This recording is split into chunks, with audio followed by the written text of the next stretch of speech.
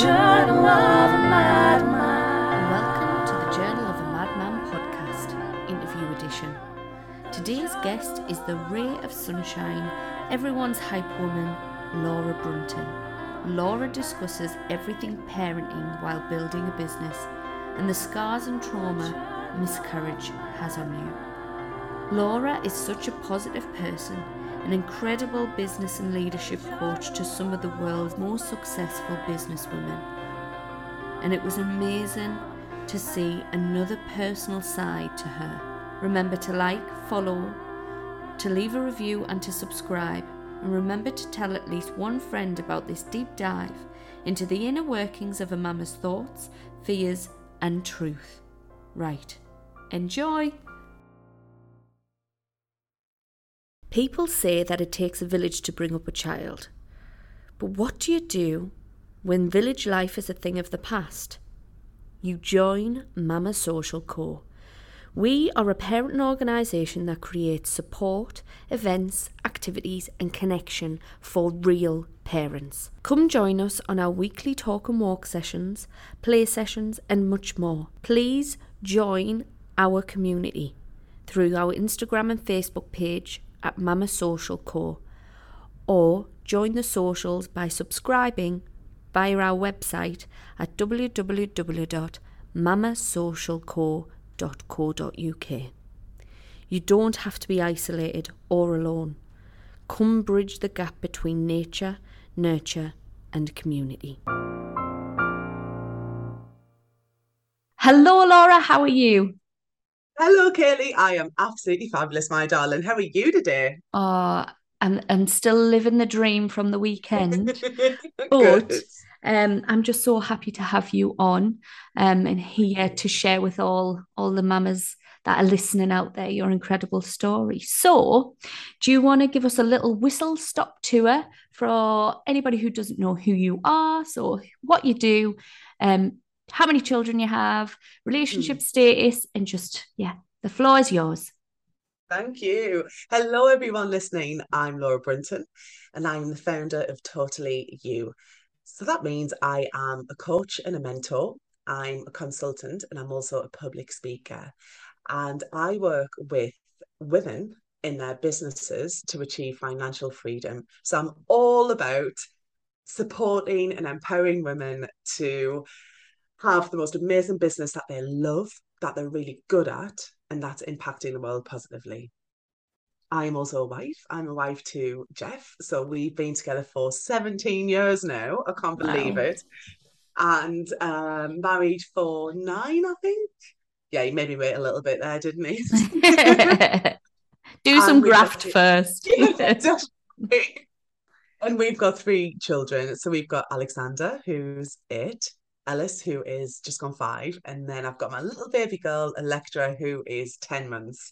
So life is full. It is nuts, to be quite honest, but amazing, amazing. And obviously we've got the Northeast connection, so from Sunderland originally, and now live down in the Southeast. So we live in a gorgeous market town called Whitney, without the H, R.I.P. Whitney, in Oxfordshire. So a lovely part of the world. And yeah, just feeling really lucky, really blessed at the moment that everything is just coming together so well. So what did you always want to have a family? I did. I'll be honest, it was never a question for me. I'm the oldest of 3 kids. I've got an amazing little sister, well, not so little now, Jacqueline, and then a little brother, Stuart, who are all incredible. And I've always had such a big heart, Kaylee, and very nurturing nature. I get all of that from my mum, who is the most incredible person ever. Like, you'll have to meet her one day. She gives the best bear hugs. She's so tactile and touching, like, "Hey, Pet, how you doing?" And yeah, everybody loves that. Even when she comes down here and she does a school run, everybody's like, "When is your mum going to adopt me? Can we just make this happen?" So I'm so fortunate that I get my big heart from her. And yeah, I knew I wanted to have kids, and I wanted 3. So thankfully have 3. Um, And then, yeah, I'm sure we'd get into it. As I was growing up, definitely wanted to be the whole career woman. So I can remember thinking at 13, 14, like, I'll get married at this age, I'll have my kids by this age, blah, blah, blah. And in reality, it's all been pushed a lot later, but it's all worked out really well. So, Oh. yeah, definitely knew I always wanted to be a mummy. So what was your childhood like growing up then? Oh, interesting question. Overall, it was amazing. I am and was so loved. I've got the best mum in the world. Love my siblings, love my dad. Mum and dad split up when I was quite young, which was challenging, as anybody knows, obviously, who's a child of divorce. Um, so yeah, it wasn't a bed of roses from that perspective. Quite unsettling. And we grew up in a council home on a council estate. Money was always tight. Um, so whilst I don't want to get the violin out, I know what it's like to grow up without anything physical and do you know what I mean? Not be able to go on holiday. I didn't go on a plane until I was in my very late teens. But equally, I didn't want for love. So I'm very, very fortunate in that from me mum's perspective. My mum gave up work when she had me. She knew she wanted to stay at home and have more children and bring us up. So I had that absolute security of knowing she was always at home. So I never had a key, didn't have to worry about that. But then, obviously, full disclosure, the reality was, am I allowed to swear or not? I should 1000%. have clarified that at the beginning. Like, it was shit. It was shit. Not having money to go places. Like, it all sounds first world problems. Didn't get takeaways and stuff. Like, just little things that are the norm now, and that my kids wouldn't know any different. Um, so yeah, I think definitely what is a huge part of my DNA and what drives me is not ever wanting to be skint again. And I don't wish to embarrass my mum in any way. And I'm sure there's a lot of parents and mums listening to this who've experienced it as well. But just like even when you used to go to the shops and oh, is there enough money in my mum's purse? Is a card going to get declined? Like that low level of constant, I don't know if it's stress, anxiety around. We always knew what we couldn't do because we didn't have the money. So we would walk everywhere. Like both of my parents still don't drive, we never had a car. So we would bus places or we would walk places. But we were so lucky. We had parks on our doorstep. Obviously, we live next to the coast, so we could go to the beach. So we had beautiful, amazing memories. But a little bit for me was tinged with that awareness of lack and what we didn't have. And just, we never asked for toys when we went in shops. Like my mum said, we were always so good. We never like inadvertently made her feel crap for the fact that we didn't have the latest things here or we didn't have the latest things there because we weren't used to it. So we never really knew what we were missing. But as you know, it can be quite brutal when you get into school, can't you? And then you've got the other kids who have got like the Nike trainers and at the time like the Kappa tracksuits and the Nike tracksuits and stuff.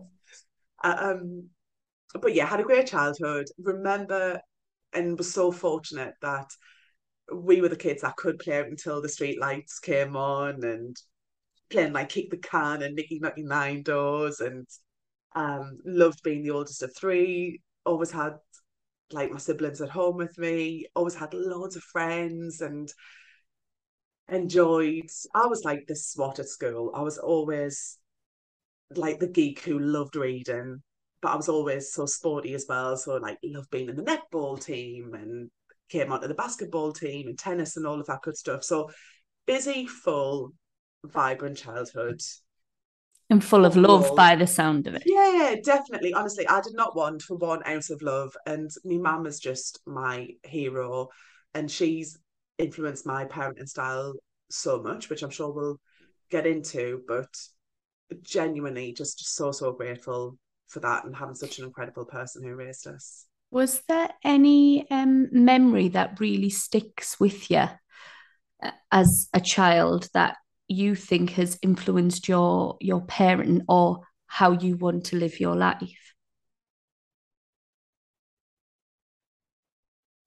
I think with my mum, she was always so positive and so encouraging.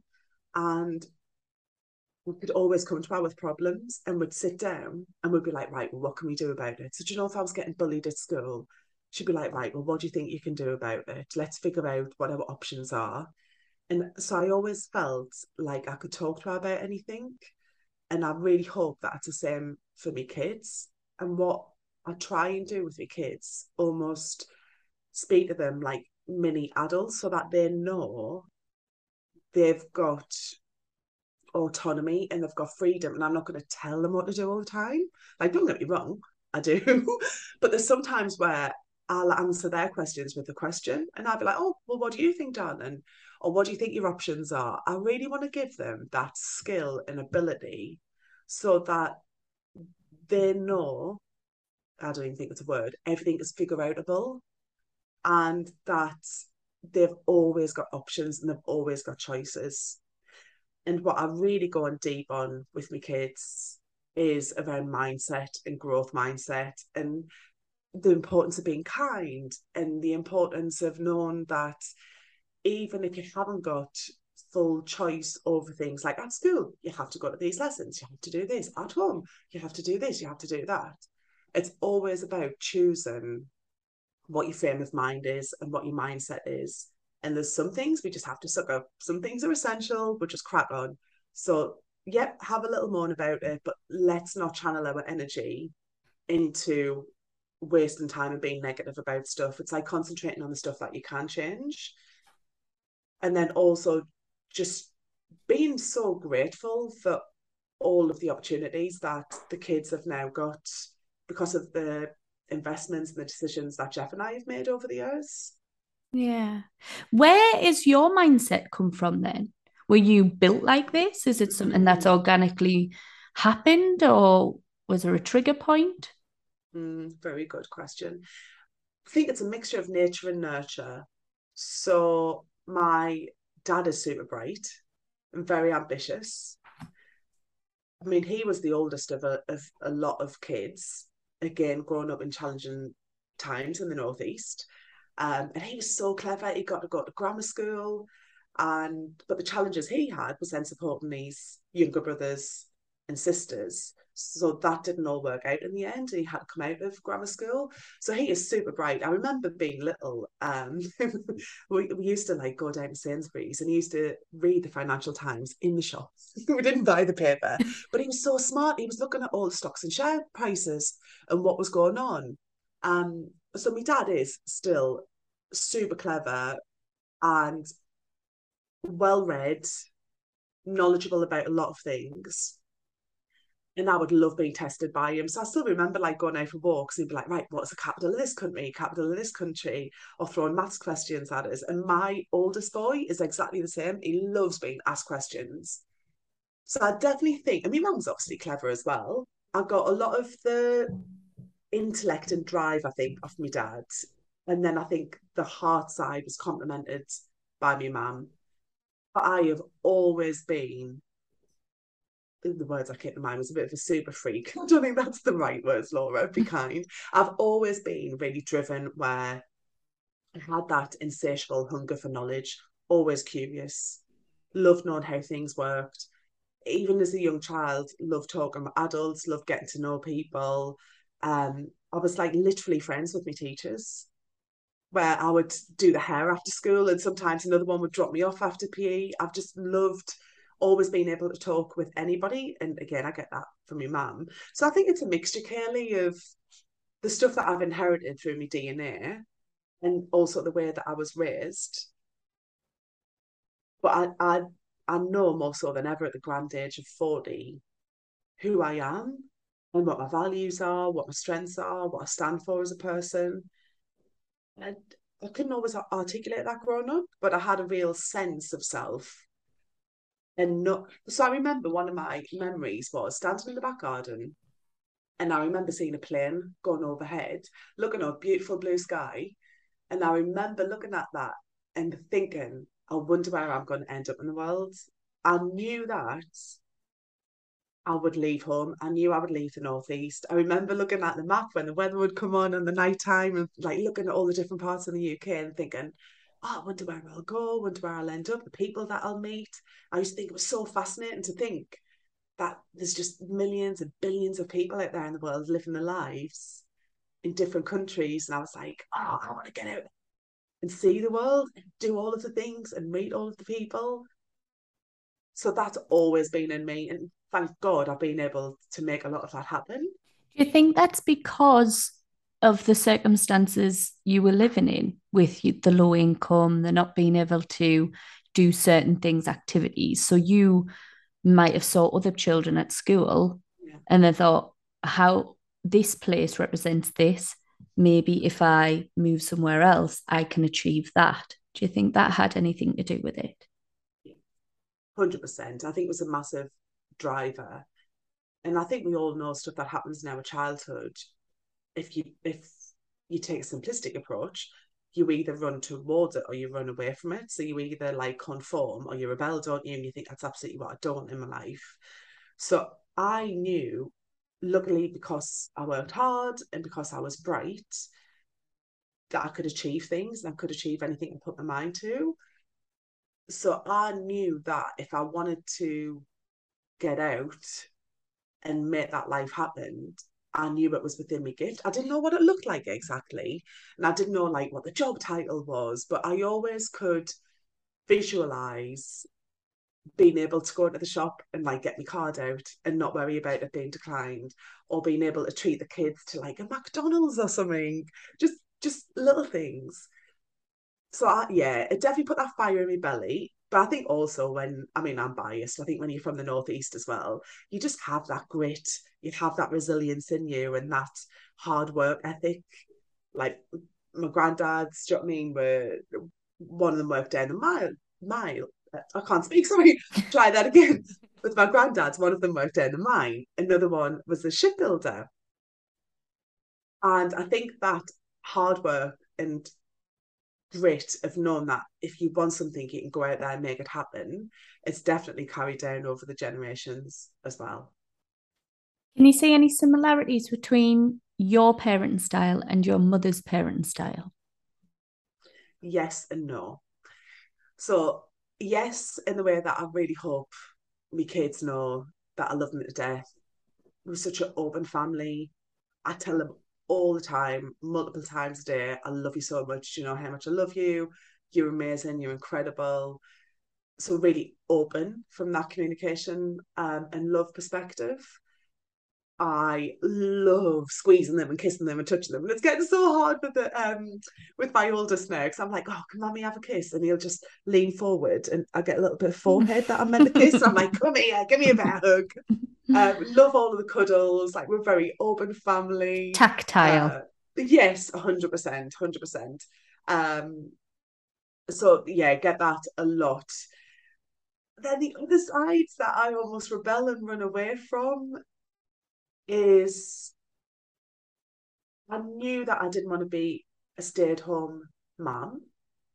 And you know that I'm not throwing any shade at all at anybody who is. Like women are just incredible, whatever they choose. I knew, well, I didn't know until I had the kids, but I suspected that I didn't want to stay at home. So I think I'm a better person and I'm a better mom when sometimes I am selfish. I know it's not necessarily a popular opinion. I want a career. I really enjoy that. I'm also Laura, as well as being mummy, as well as being a wife, a sister, a daughter, a best friend. I'm cool with being all these different people to different people. I'm okay with that. And I want for my children to know that, especially for women, that they can choose to be whoever they want. I feel like in today's society and our generation, we are so fortunate because of the sacrifices and the hard work that our mums made, our nanas made, our great grandmas over the years with votes and working so hard and going against the grain that we've got choice and we literally can do whatever we want to do now. Now, with that comes a level of challenge and responsibility because, yeah, we can do all of the things. But actually, can we do all of the things? Like, there's an actual reality about kids still need feeding, do you know what I mean? Still needs to be clean and done. It's hugely dependent on, are you single? What's your partner like? And I've always been so lucky in with Jeff. And I say lucky because he's bloody amazing. Honestly, he broke the mold when he was made and born. But I've always been so clear and so honest up front that I'm not the kind of woman where I'm going to be in the kitchen. Like, I love eating. I can eat for England, but I don't enjoy cooking. I don't enjoy baking. Like, I'll do it with the kids. I'll do it if he's not in and we're going to starve. But I've never been the type where we both know what each other's strengths are and then we play to that and we work our house around it. And we're really supportive of each other as well. So he's incredible in that he's not intimidated by the fact that, you know what I mean, he's got a wife who like is a career woman, who is ambitious, who do you know what I mean, might be the main breadwinner. He's so supportive of that. And I think where we were so lucky is that throughout all of the pregnancies and all of the kids, we've been able to talk really honestly about what each other wants. And we haven't always been on the same page. So sometimes, as you know, in any marriage and relationship, you have to compromise. But I feel really blessed with Jeff that I've never lost myself um, to him and the kids. We're in it together. We are a real team. And we know that as parents, if we're happy in ourselves, we're naturally going to be better parents. And we also know that we are the only ones that's responsible for our happiness. So it's not Jeff's responsibility to make me happy and vice versa.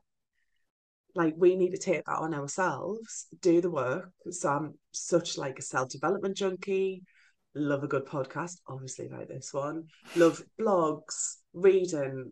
I've got so many books around me right now, most of them half read, I'll be honest. Constantly learning, right, how can I do this differently? Oh, that's a really interesting perspective. Oh wow, that's a cool hack. Yeah, I'm going to give that one a go.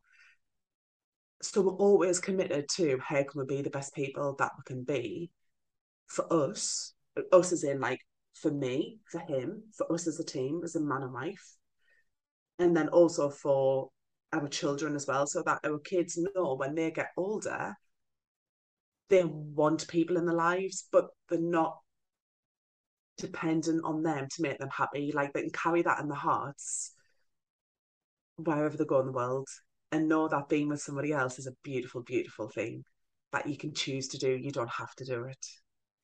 I love that. Love it. It's hit me in all the feels, Laura. So what was your pregnancies like then with the three? Were they all the same or were they completely different? um, Broadly the same. So look at with Alex, we started trying literally a few months after we got married. So lucky, fell pregnant straight away, textbook pregnancy. He was a week late, hard labour. I think a lot of people's first labour is, isn't it? Where can anything prepare you for your first labour? I'd done all the classes, I'd done the NCTs, I'd read the books, I'd done like the visualizations. And then it comes to it and your body just takes over and you're like, oh yeah, that was hard. That was really hard because I've always been in my heart, but in my head as well, being able to think my way out of situations and like logically process stuff. But as you know, when you're in labour, it's just you and your body, isn't it? Like it's going to happen. Don't So even that, think it's you. Some of the time, I think it's just the body. mm, I you're think right, it. I taking think over. it's just yeah. There was moments where I had no control whatsoever, and I was being told to stop something, and I'm like, Yeah, I'm not actually doing that. That ain't me. yeah, Kaylee yeah, wants all of yeah, this to stop, yeah, so this is all the body. yeah. You're so right, so right.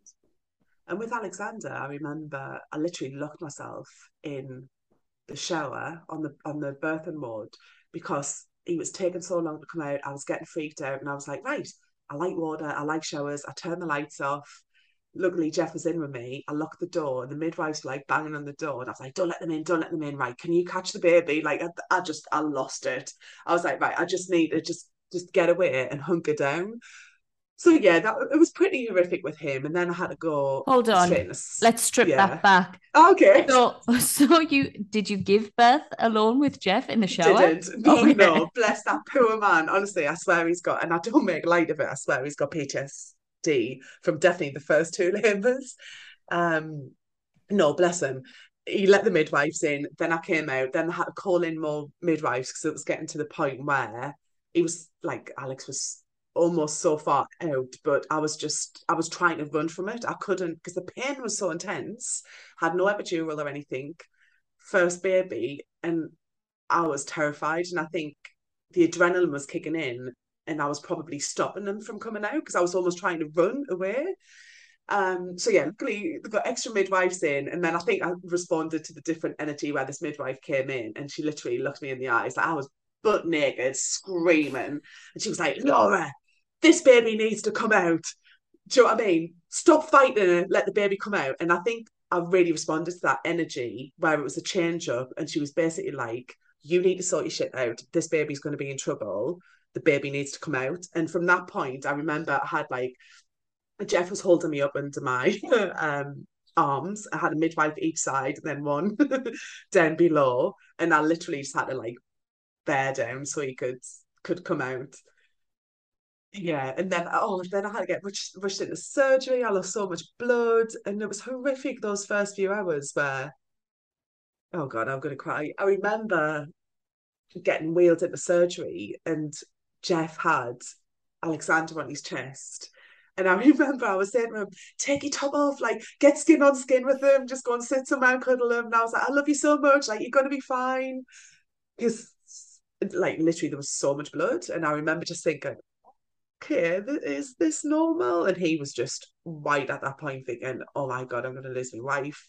I've got this newborn baby, what the hell am I gonna do?"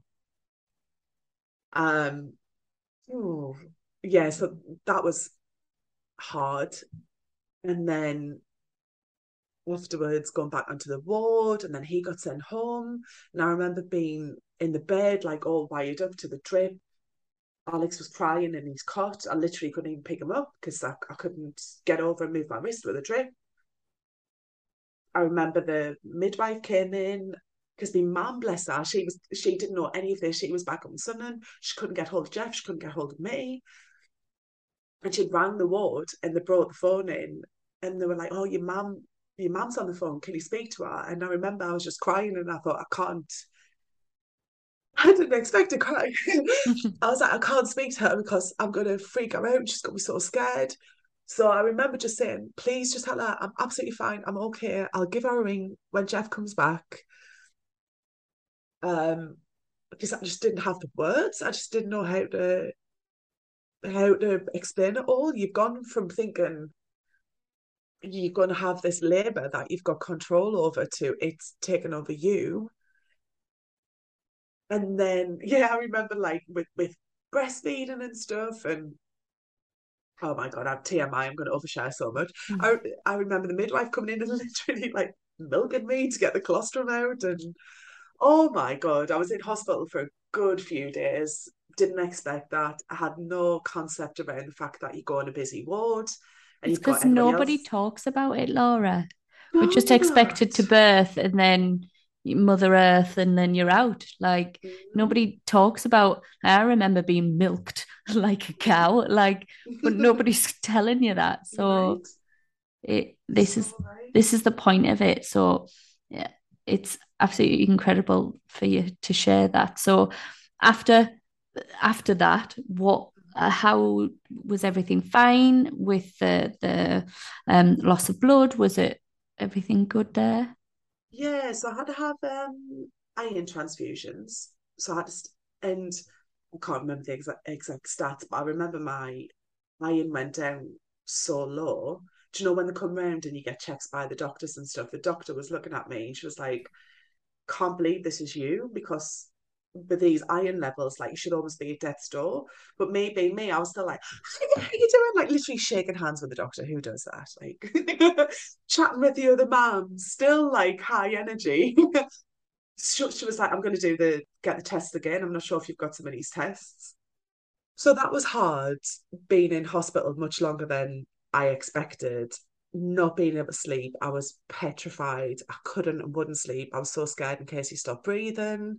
Or I brought him in bed with me to cuddle in, and then the midwife's like, no, you can't have them in bed with you. You've got to make sure that they're safe, put him back in his cot kind of thing. It was savage. Not having Jeff there through the night as well. And at least I had me fun, do you know what I mean? So I could text people like, God, all those mums who have done it over the years where they've just been left by themselves. So yeah, unexpected. It was hard. Then coming back home, because then you're on your own, aren't you? Um, and all my family's up north. But obviously my mum came down and Jeff's mum and dad came down. But it is just you in the middle of the night. And again, Jeff had to help me. Like he carried on with the milk, and we had loads of those. Can you remember the little syringes that you get where you've Mm-hmm. got? I still remember like vividly all with so many of those. What they're called, Kelly? I've lost It's my just a words. syringe. I got Yeah, them, there's yeah, yeah, for gestational diabetes. I had a 7 days before I got induced, I had to milk myself and try and yes, pull the colostrum oh, into yeah, these. And I had 7 tiny little vials of gold liquid. yeah. That as soon as Freddie came out, the pump straight in him, so he didn't go Wow. into a hypo or anything. So Yeah, yeah, it's just little perfect. syringes. Yeah. So I remember that, and I remember trying and trying to feed him, and he wouldn't go on. Then he was tongue tied, which obviously I didn't have a clue about. I didn't know what this whole tongue tie malarkey was about. Went and went to some local clinics to try and get help with breastfeeding, and the long and short of it was it didn't work. And the failure that I felt and the judgment that I passed on myself was unreal. I would never speak to anybody the way that I spoke to myself during that time mentally. And then again, for me, I was just like, well, it's not an option. He's having breast milk. So started off with the hand pump.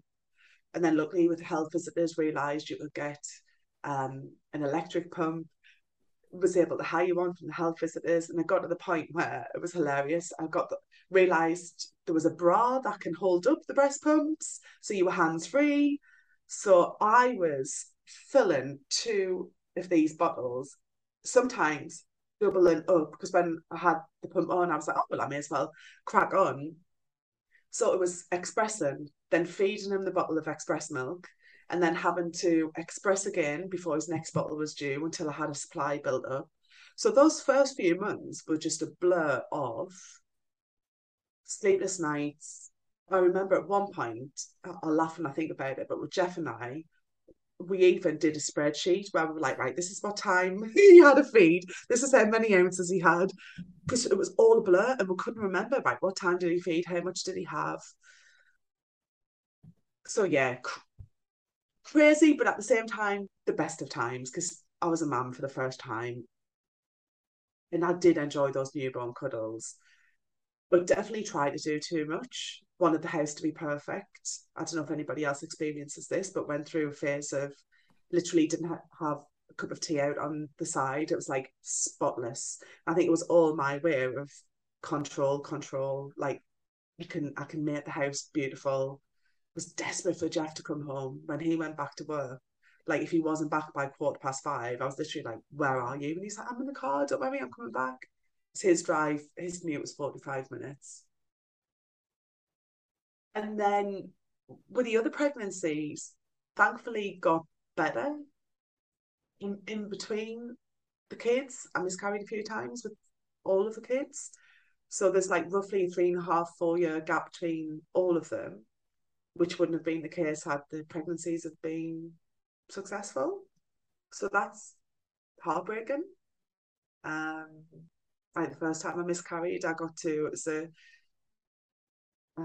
we should probably put a trigger warning on this, shouldn't we? Got to, a few days before my 12-week scan, we were down in Cornwall in St Ives, having the best time, little baby moon. And yeah, then started bleeding, miscarried. That was horrendous. Because they didn't want to do any scans, because I was a holiday maker, as they said. But I literally camped in at the hospital and I was like, I'm not leaving here. I need to know today. Am I pregnant? Am I not pregnant? So we spent the whole one Saturday, the whole day at the hospital down there. Then had the scan and yeah, the pregnancy failed. There was just a lot of tissue and stuff, and then obviously had to pass all of that. Oh, so yeah, Could I ask a question? yeah, Now, you gosh, don't have to answer this, this could be too far, but because I've never had a miscarriage, I'm very, very lucky with that. And for the parents out there that are going through that, what is the time scale of things? So from bleeding to how does it pass? yeah. Like, do you take tablets? What is that process? I think it's different for every woman, dependent on the pregnancy, how far along she is, how full the baby is or not. So at some point with our first one, the baby had stopped growing. So even though hormonally, whenever I was having my bloods taken, it was still showing up that I was pregnant. Um, so what had happened for me, Jeff was actually away at work on the Friday. So I picked him up and I'd started spotting really lightly. So I Googled it and everything, and most of it was, yeah, completely normal to spot during pregnancy. And it was so light. I was like, okay, we'll see what happens. And I'd had really bad morning sickness. And I remember when I picked him up, I said to him, oh, I don't even feel pregnant. Like, I feel really good. As in, like, everybody has different symptoms, but you know what it's like, especially in those early days of morning sickness. You just feel like hell, don't you? You don't feel yourself. You can't lift your head. And I just felt like the old me. So yeah, just I took I don't know if it's blue notes for everybody in Oxfordshire when you get your pregnancy folder with all your stuff. I took that on holiday just in case. Um, Still just spotting really lightly, and then I got to the Saturday morning and it was getting heavier. So we were googling hospitals just in case. Um, yeah, I will warn people. Yeah, I will share with people because if it helps one person, I'm happy to do it. But this bit's a bit gory, so skip on if anybody doesn't want to listen. And then I remember saying, well, we'll just keep an eye on it. If nothing changes, I'll go to the doctor's when I get back. And I got it from the city, and then it was literally just like a gush. And I looked down, I cried over Jeff, and I remember thinking, expecting it to be blood, but it wasn't. It was clear. So I think it was just like the fluid Mm-hmm. around the baby, and then quickly that turned into blood. So we were ringing the hospital, and they said, "Come in." And it was awful. Like I literally had to use one of Alex's nappies, and I knew in that moment. I thought, nah, there's no way you can have this much blood, and it was a clear liquid that threw me.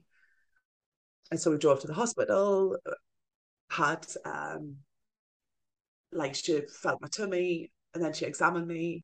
She was like, "Yeah, we can see that the cervix is open a little bit, but we're sure it's okay."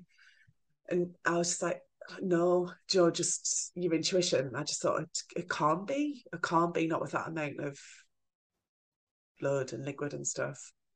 Um, yeah, so eventually got a scan. This lovely consultant stayed on after a really busy day, and he said, "I'm so sorry, like the baby's passed. There was just a lot of tissue everywhere, so there was no like fetus as such." Um, I can't even remember what options they gave us. They probably did give me an option as to whether or not to induce it a bit more with tablets, but I think because I'd already started like bleeding and passing fluids, I just wanted nature to take its course. I didn't want to go in and have anything happen. So yeah, just over the next few days, just bled quite a lot. I had to go to the hospital again, get some more bloods taken so they could see. I can't remember what the exact hormone is. I don't know if it's estrogen or something else. Apologies. But they could see that it was then starting to drop, so they knew that my body was adjusting. And then it was just sad. We hadn't told lots of people, but we told our family. It was heartbreaking for them. It was horrible. I remember my sister crying her eyes out when I told her, and like it was Jeff's parents' anniversary, so we didn't tell him that night. Do you know what I mean? We wanted them to go out and have a lovely meal and then share it with them the next day. Um, and I think I bled for about 6 weeks, Wow. which I think looking back probably wasn't normal. I think I went in for another scan and they were saying that they could see it reduced significantly. But yeah, it was awful because every time you go to the toilet, obviously you see it, and it was just a constant reminder. And then you get scared, thinking, "Is this normal? Am I going to be able to have more kids?" It was so textbook with Alexander. We were so fortunate. And had you not told Alex then?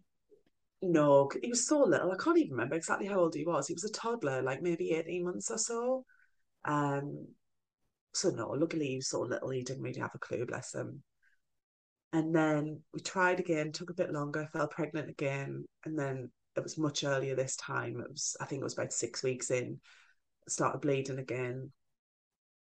And obviously I was gutted, but it's mad you get quite matter of fact about it as well. I think it must be your body's way of just processing it and not losing your mind a bit. And you always think about like the birthdays, how old they would be. So yeah, um you never forget, and you never take every pregnancy for granted. There's always I think when you've had one miscarriage, there's always that fear in your mind that, Mhm. oh well, I got to whatever 11 weeks last time, or I got to 6 weeks last time. So it's always tough where you can't take it for granted. But I know that I'm so fortunate. I mean, I'm sitting here now as a mum of three. So I'm really, my heart goes out to everybody who's trying for kids and who's suffered miscarriages and fertility issues and so on. It never leaves you. You do always think about it. You beat yourself up, or I did anyway. I can only really speak for me, where you think, what went wrong? Like, why did my body let me down? But you know what? I wouldn't have the three kids that I've got now, that it would be different. And for whatever reason, it was my body's way of saying there was something wrong and taking care of it in the way that our bodies do. So yeah, wow, sorry, I didn't expect all of that. Yeah, so incredibly grateful. And I guess to finish off your question, so after getting for then our two other babies, and each time around we would get the early scans. Just we were fortunate Mhm. enough we could go private and pay to get the early scans, so we knew with the other two when they were hopefully going to be successful pregnancies. Right, okay. Still, until you've got that baby in your arms, don't quite trust that nothing bad's going to happen. Um, but yeah, thankfully it all worked out well in the end. Mhm. Well, I'm giving you a big fat No, virtual I'm taking vertical. it, babe. I'm receiving. What's your biggest regret as a parent, and what did you learn from it? Ooh, biggest regret as a parent. Well, I struggle to think, do I have regrets? Mm-hmm. In the sense of, I think we learn from everything. Mm-hmm. Would I have done things differently? Yes. But I don't think there's anything huge that springs to mind. It's more the in the moment things, don't you snap at them? Mm-hmm. Or Daddy does bedtime again tonight because I'm feeding Electra. So Daddy's like putting the boys to bed again. And I'm like, oh, really? I should swap. I should. So there's lots of daily things where I think you could have done that better. I wish I could have done that better. But I try not to get too bogged down with it because I just think, right, I'll do better with the next hug. I'll do better in the next moment. And I also think I'm human. I'm not perfect. Do you know what I mean? We're juggling a business, three young kids. We've got no family around us. There's a lot going on. I think I would. There's sometimes I wish mobile phones didn't exist. It's not an option. I've been lucky. I've been able to build my business by having a mobile phone, and I can reach out to anyone, anywhere around the world. So I love it. But I think that gets a lot more of my time than it should, and that I want to. So I think regrets or things that I'd want to do differently is putting my phone away more. So I turn it off and I hide it in the food cupboard, or I'll say to Jeff sometimes, hide it so I can't get to it. It's like an addict. Mm-hmm. But how many of us feel the same? And our phones are designed to be highly addictive. All of the apps that we use, we get those dopamine hits, the same as what gamblers and alcoholics get when we get the likes, the shares, the reactions. So I do want to be more present and in the moment with them, where I am focused on them. I'm equally realistic to know that that can't happen all of the time and for prolonged periods, because so much of our life is on our phones now, isn't it? From banking to texting our moms to whatever, booking stuff, classes, and all the rest of it. And especially when you've got a business online. If Mm. you had like when I had my traditional job, it was very easy to separate mum life and work life. Whereas now it's all blurred into one. So I'm really trying to find that differentiation.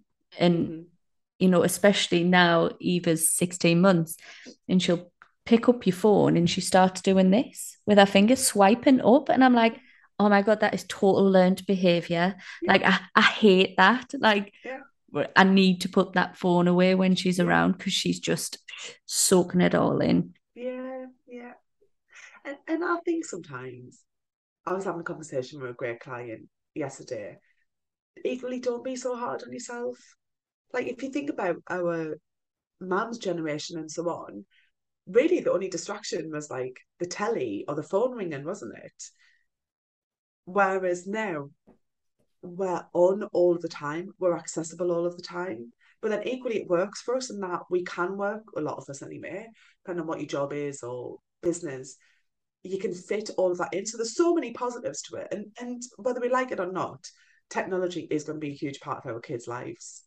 So I think it's about trying to be aware and recognize when it's tipping over into the point of being like another person in the room that's taking your mum's attention or your dad's attention. And I don't want the kids to think that the phone gets priority over them. Also, sometimes I'm like, look, mummy does just need to finish this off. I need to do this. I need to do that. But by being able to do that, it means I can do the school run with them twice a day. I choose to do that. I'm literally talking to you now from my sitting room. And I'm so lucky. I've got clients around the world, like literally Canada, America, Australia, in the UK, where I just wouldn't be able to have grown my business in the way that I did if I didn't have technology. So I think it's a watch out of being mindful about how often it's out and why I'm using it. Because I love taking pictures of them as well. Of course we do as Mm, parents. Like it's do you want actually, shall I check? Do you want to know how many pictures I've got at the moment? How many? yeah. 87,870. I don't know if you can see it. 8780. Wow. So I'm a big fan of the pictures, but equally trying not to like the phones in the faces too much. So yeah, I think in summary, no huge regrets. I mean, we literally when after we had Ellis, our middle one, when he was 8.5 months, we got on a plane and moved to Australia for 14 months. Wow. Why was With that? my I'd been able to sort out a placement there with my old company. I get to the point in all of my pregnancies where it gets to around the 12, 13 week stage. And you know, when things settle down a little bit and you start to get in a bit of a groove, and you still obviously you've got the whole tiredness and you're adjusting. And this is obviously my journey. I'm not making assumptions about everybody else. But that's a point where my brain gets super active and it's like, what's next? What's next? You've got like, you need a project, you need to be doing something. With Alexander, my first one, I ended up selling like skincare products With my second one, I was like, I want to move somewhere else. I want us to live in a different country. Let's go for it. Nearly gave Jeff a heart attack a few times. It was hard, obviously, taking away the grandkids. And oh yeah, that was all tough, but I'm so proud we made it happen. Like we got on that plane, I think Ellis was 8.5, Alexander was 4. We didn't know anybody. We didn't even have a place sorted. But I just trusted that I knew it was going to be the most fantastic experience. And it was brilliant. We were in Bondi in Sydney. We were a 7-minute walk from the beach. Jeff had taken a sabbatical from his job, shared some of my parental leave. So he was at home with the kids. Alexander started kindergarten and then he went to Bondi Public for 6 months. It was mind blowing. And I think that experience got me hooked in realizing how much power and choice we actually do have in our lives if we listen to the stories that we're telling ourselves and we become aware about, well, what's fact, what's fiction, what can change, what's a belief, what would happen if we took a little bit of action to move something forward. I would when we used to play in the park, and people would obviously hear the accent, realise we weren't um, Aussies, and they'd be like, "Oh yeah, what does your husband do?" Automatically would assume that it was through Jeff's job that got us there, and I was like, "Oh well, actually, it's my job."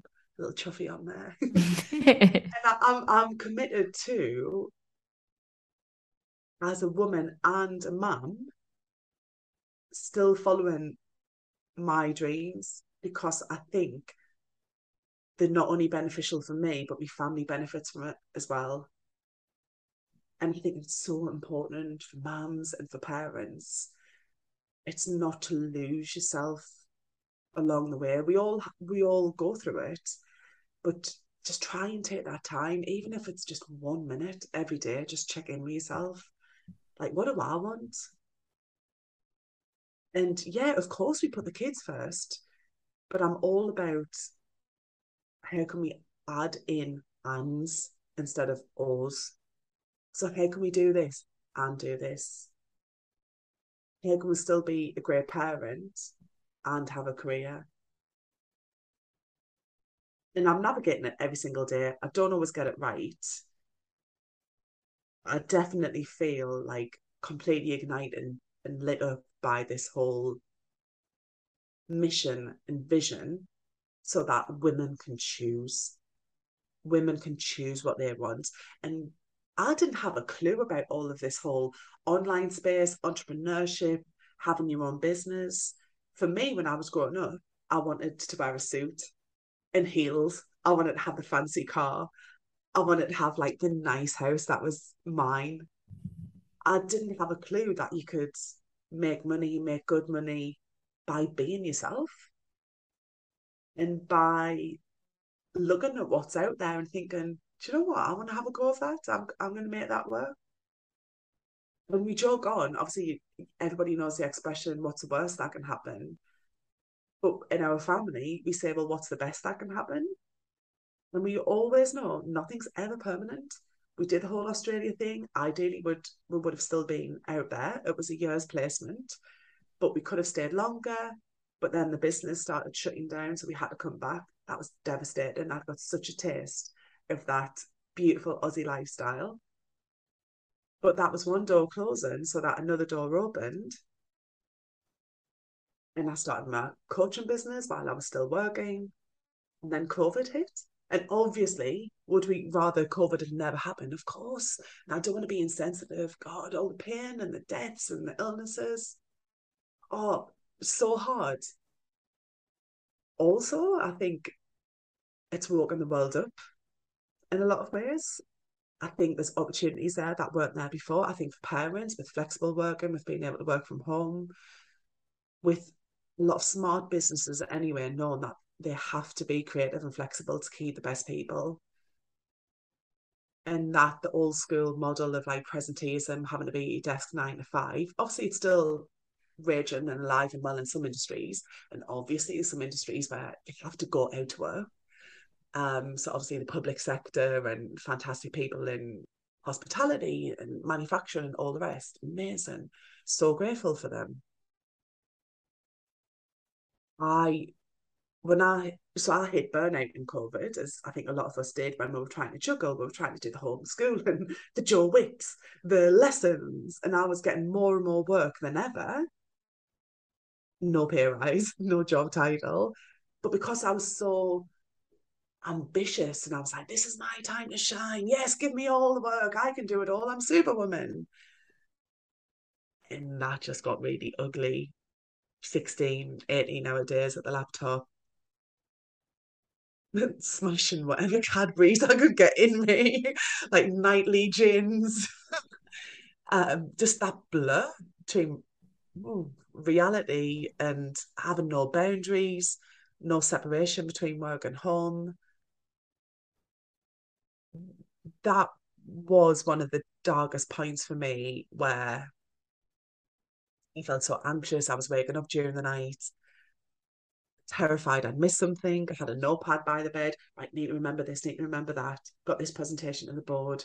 Need a pitch on this. Might need to have a conversation with a team member about that. And then me poor little kids. Mommy, will you play with me? Mommy, will you do this? Oh, just 1 minute. I'll come back. Yeah, just hang on. Mommy's working. Jeff, can you do? Oh, like when I think back now, it actually. So I say that would be a regret now that I think about it. To come back to your question, I wish I hadn't given so much to my job and that business. I wish I'd been firmer on my boundaries. Um, but I think I had to hit rock bottom to be able to know that something needed to change. So I'm still grateful that it happened overall. And that's led me this whole different path where I'm now the boss. I get to decide what my job title is. I get to give myself a pay rise. I choose what hours I work. I choose who I work with and who I don't work with. It's like this whole other world just exploded. And I'm here for all of it. It's bloody amazing. And this is what I'd love for all of the women and dads, parents out there. My husband, he took voluntary redundancy, so we're working in the business together. And we feel like we've just broken free from the matrix. And we're like, do you know what? Yeah, we can go away this weekend. Like, we're going to go to Centre Parks. Going to be a bit naughty, take the kids out of school. Like, the experience they'll have from doing that. The swimming, the walks out at night time, the tree climbing, the whole shebang. We're going to be present with them.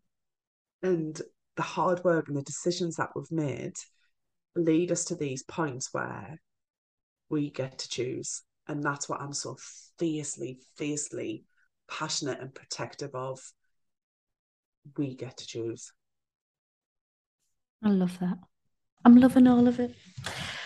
Have you got what was your biggest misunderstanding as a mother before you were a mother? So was there anything that you were like, I will never let the kids do this? Oh, yeah, loads. Oh, God, yeah, of course.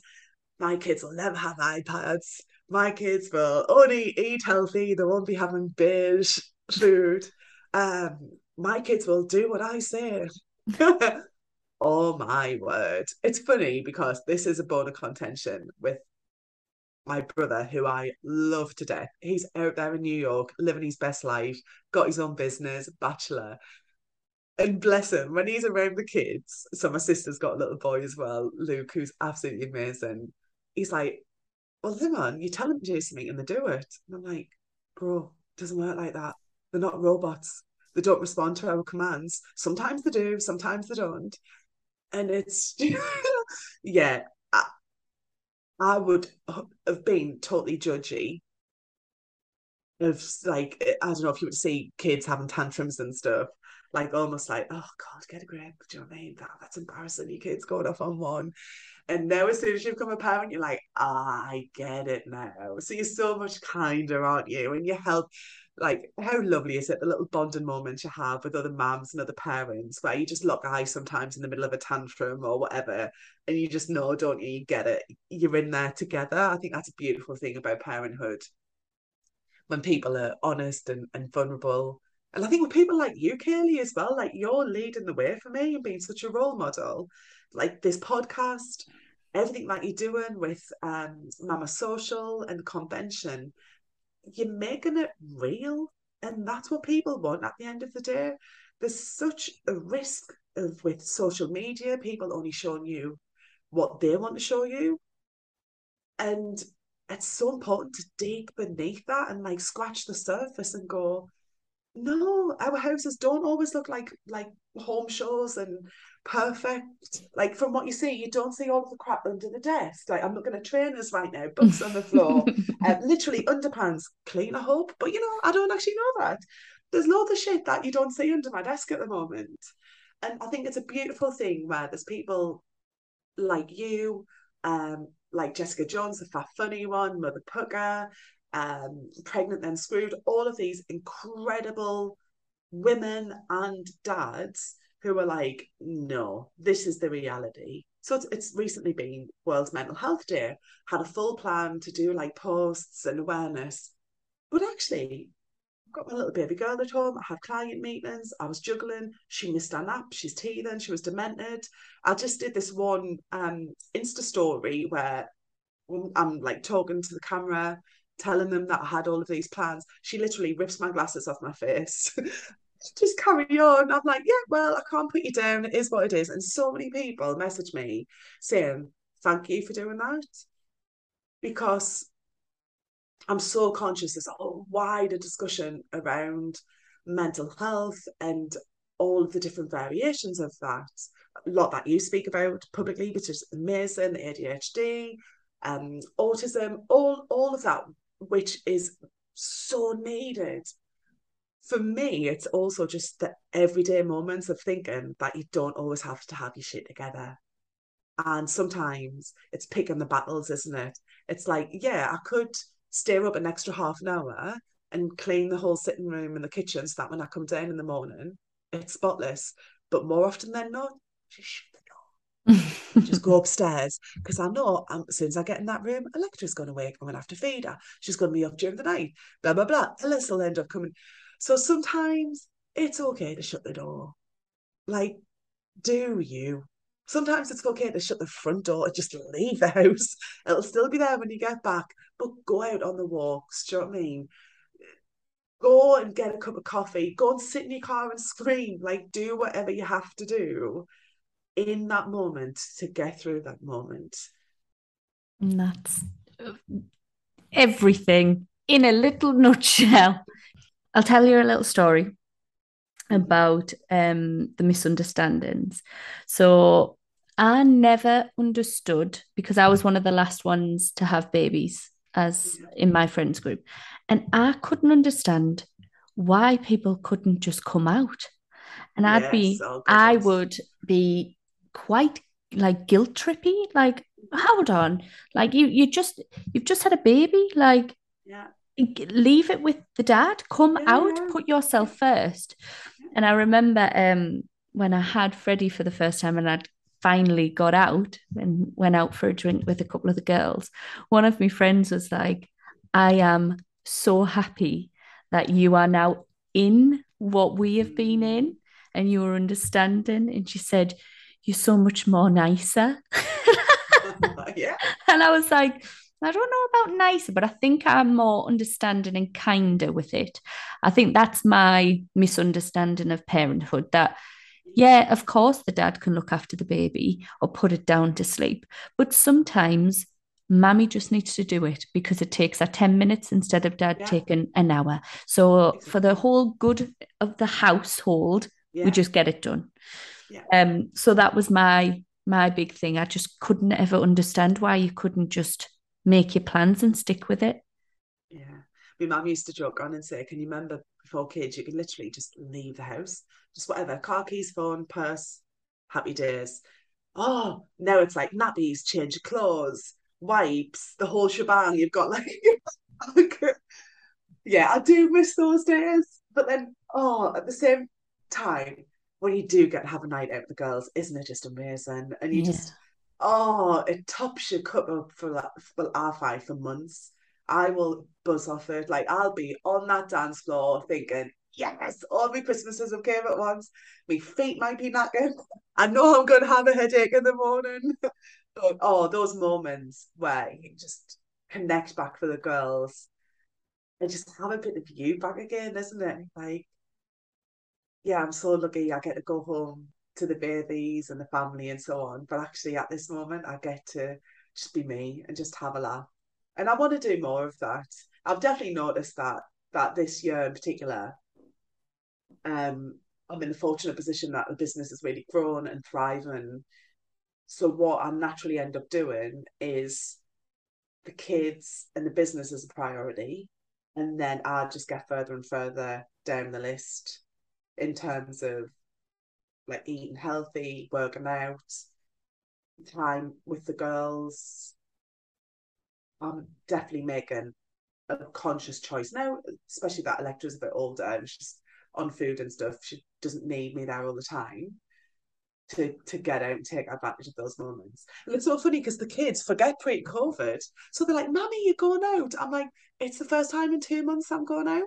Or if I go to London for an event, oh, Mommy, you're not going to be there in the school run.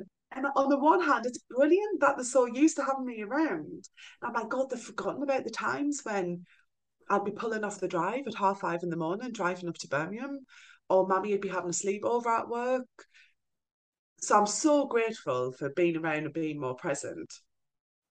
I also think like having those moments where if you can get yourself out, even half an hour, just do you know what I mean? All the things we talked about before, just to have a little bit of you time, or just lock the bathroom door. I mean, mine still somehow managed to get in. Very rare I have a bath by myself. I'm like, really? I've used the best bubble bath, like Imperial Leather 99 pence. So what would you like the children to remember about their childhood and about you in their childhood? Oh, that's going to get me crying again. That it was fun and it was happy. And is it the Roald Dahl quote? I can't remember it exactly, but about like if you're going to be a parent, be sparky. Kids want joyful parents, don't they? They don't want all like serious doom and gloom and sensible. I hope they'll remember the times when we played hide and seek, or we've jumped on the beds, or we've gone to the park, when they've had bear hugs at night, when just those little moments where, do you know what I mean? I've cupped the little cheeks and looked at them and said, do you know how much Mammy loves you? I love you so much. You're amazing. They probably don't even acknowledge it right now at the age they're at. I hope they remember and I hope they had that same feeling of love that I got from my mum. And I hope as well that when they get older, they're proud of me and the dad. Do you know what I mean?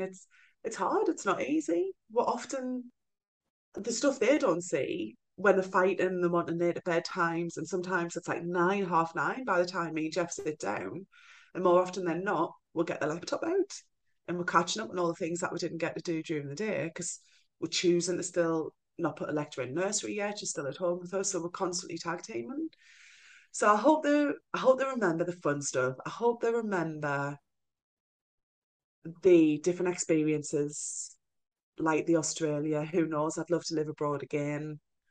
Um, I hope they're kind. I hope they look out for each other. They're at the stage now where they're just constantly fighting each other. But I hope they will have that bond where they look out for each other and they put family first. Um, I just want them to be happy, Kaylee, do what they want to do. And we all go through our own rites of passage, don't we? I hope as parents, which is always the risk with me, I'll be honest, is that I'll have such big ambitions for them. But actually, it's what they want to do at the end of the day. I just hope that we're able to show them what's possible and all the different career routes or business routes if they want to go into that. But ultimately, it is their life at the end of the day. So I hope they just make more right decisions than wrong and the good people and they have a joy. Like they seek that joy all the time. I want them to be happy kids. I don't want them to be serious and miserable and stuck behind a screen all day. To just be them and be happy. That's what I want. Well, that's beautiful. So we have a little tradition on this podcast, which is the parenting tip jar.